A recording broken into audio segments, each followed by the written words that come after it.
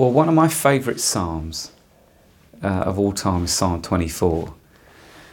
It says, "He who has clean hands and a pure heart, he will ascend the hill of the Lord." Or in some translations, it's like, he will climb the north face of the mountain.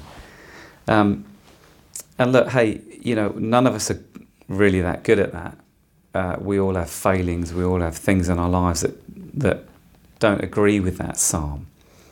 But we need to try.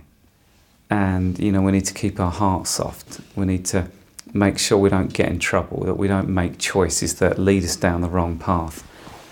So I think for me, if I can try and keep that at the centre of my life, then that equips you to then make to grow and for God to use you. Ultimately God is drawn to people that are available, not necessarily whether they're that talented even, but, they're available and that are willing to take risks, that are willing to be brave, willing to put their life on the line. And so if that's a tip, then take it, but I think ultimately keep your heart soft, keep your hands clean, and keep your life simple.